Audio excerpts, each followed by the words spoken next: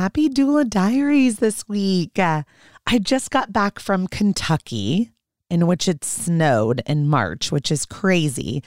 And I went to see my best friend Amy and just have a restful getaway at the lake. Now, if you've been listening to the podcast for a while and maybe you've heard episode 10, Amy tells the full story of having an unmedicated VBAC on the side of the road in the car. Amy has 3 amazing birth stories, but today I wanted you to hear the foreword to my book, Birth Story, that she recorded for the audio version. So the Birth Story Pregnancy Guidebook and Journal is available at birthstory.com. It comes for free with Birth Story Academy if you're in the United States, and I can ship it to you for less than $100. And you can always use code Birth Story Podcast for $5 off if you want a hard copy of the book. And if you have Audible, you can use one of your Audible credits to download the book. So this week's Doula Diaries, I just wanted you to hear from Amy and her incredible birth story packed into just a few minutes on what it was like to have a VBAC after having an induction with her first, a breech cesarean with her second, and then a baby on the side of the road in a VBAC. So enjoy Amy's foreword. She's my bestie. I had such an amazing weekend with her. And this Doula Diaries is dedicated to Ames.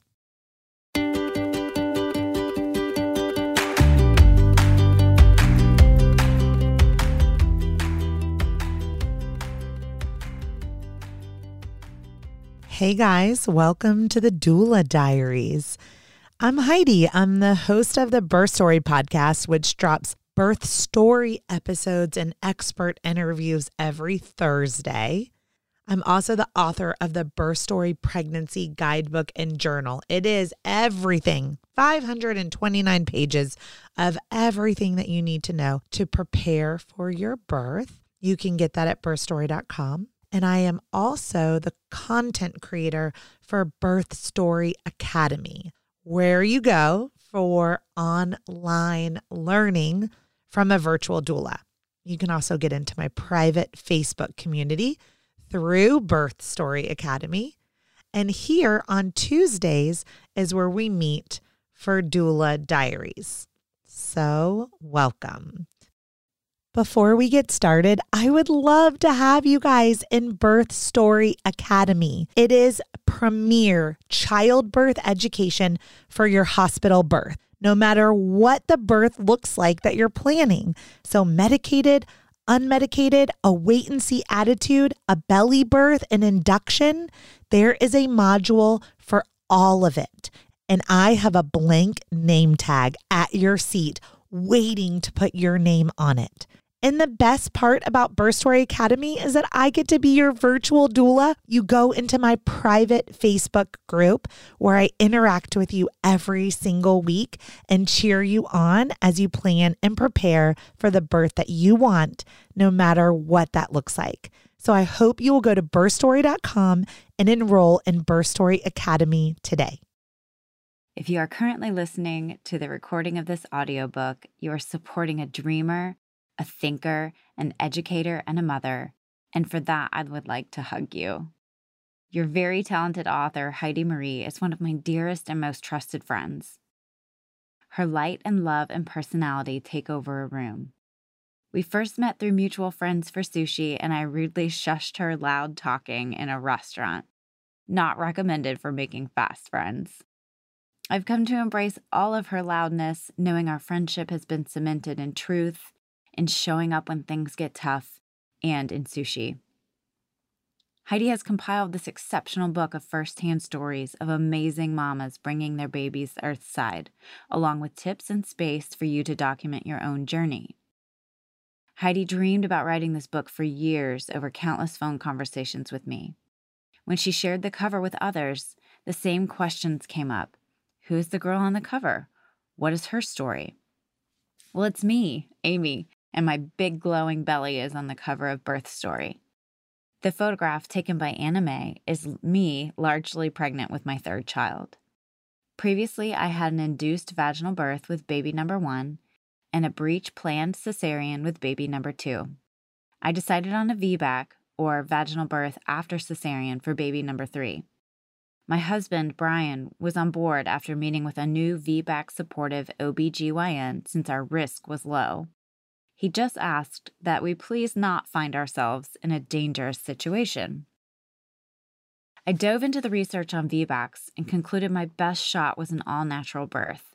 Halfway through my pregnancy, I knew hiring a doula was a must, and I had moved 800 miles away from Heidi.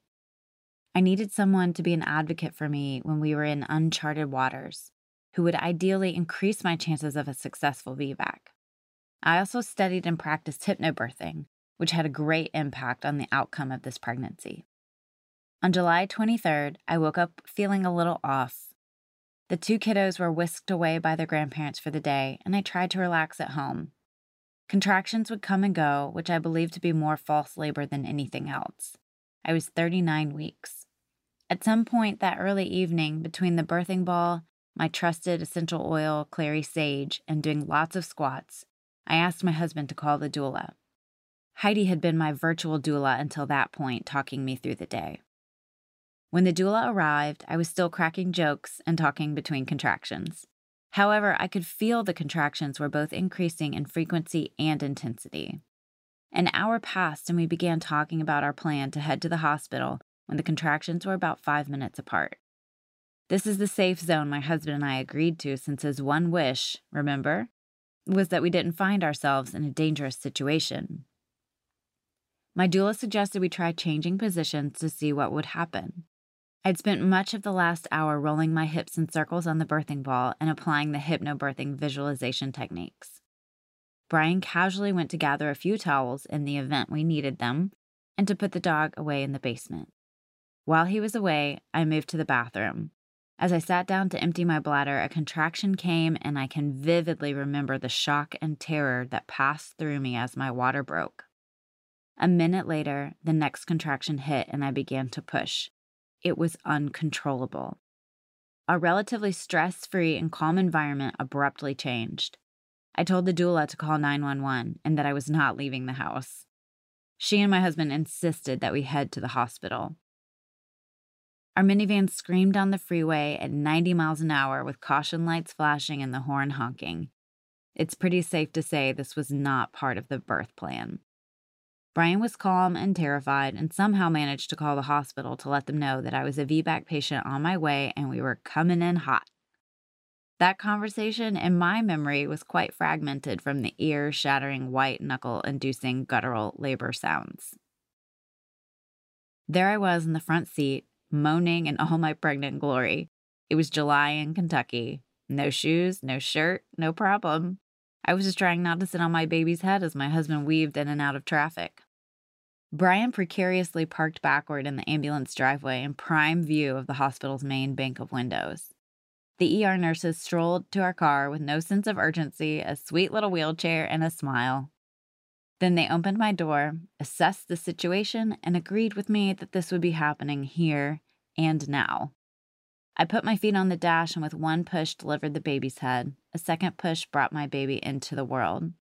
I pulled the baby to my chest to muffle the sound of my heart exploding with joy. At 7:24 p.m. on July 23rd, the nurse asked what the baby's sex was. I leaned away to reveal I had birthed our sweet baby boy. Happy doesn't quite describe it. Proud doesn't really touch it. I was floating on a euphoric adrenaline high like nothing else. I looked at Brian and said, "Isn't this amazing?" To which he replied something to the tune of, "Can we please go inside the hospital now?" I had a large amount of bleeding afterward, so I was given Pitocin and a few stitches, and we were off to a recovery room. Since we waited to find out the baby's sex, I had promised our 2 older children they would be the first to know. We FaceTimed the grandparents and asked to see the kiddos. Keep in mind that at this point, no one even knew I was actually experiencing real labor. We panned the camera down to my arms so they could be the first to hear the news and meet their baby brother. Lots of squeals and questions ensued. Our 5-year-old had her happy tears and big opinions on his name. After much debate, we named our second boy Thomas Rhodes, a name we had always liked but now was quite fitting due to birthing him on the road. He and I were both healthy, and I achieved my unmedicated VBAC with absolutely zero memory of being in pain. This will forever be one of my favorite stories to tell, and it's finally recorded for memory's sake. Keep listening for inspiration, laughter, words of wisdom, and insight from my talented and dedicated friend, Heidi Marie.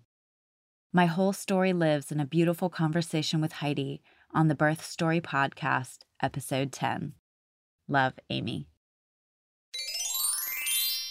Thanks for listening to Doula Diaries. Before you go, don't forget to check out Anja Health at anjahealth.com, ANJA health.com, and really look into cord blood and tissue banking. As a parent of a child with cerebral palsy, I know how potent and powerful stem cell transplants can be.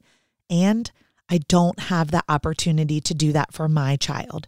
So I ask you, as you're planning and preparing for the birth that you want, no matter what that looks like, that you will consider cord blood and tissue banking as an insurance policy, because we just don't know how our birth is going to go, or if our children are going to get childhood leukemia, cancer, heart disease, liver disease, diabetes. Cord blood and tissue banking is the future of science. I am so excited to see in 20 years, 30 years, 40 years, how our children might be able to use their cord blood and tissue stem cells in order to heal their adult bodies. Isn't that so cool to think about? All right, anjahealth.com. Use code BIRTHSTORY for $100 off. There is also a special link in the show notes to help you get there. Thank you for letting me share about Anja and Doula Diaries. I hope you enjoyed this week's episode.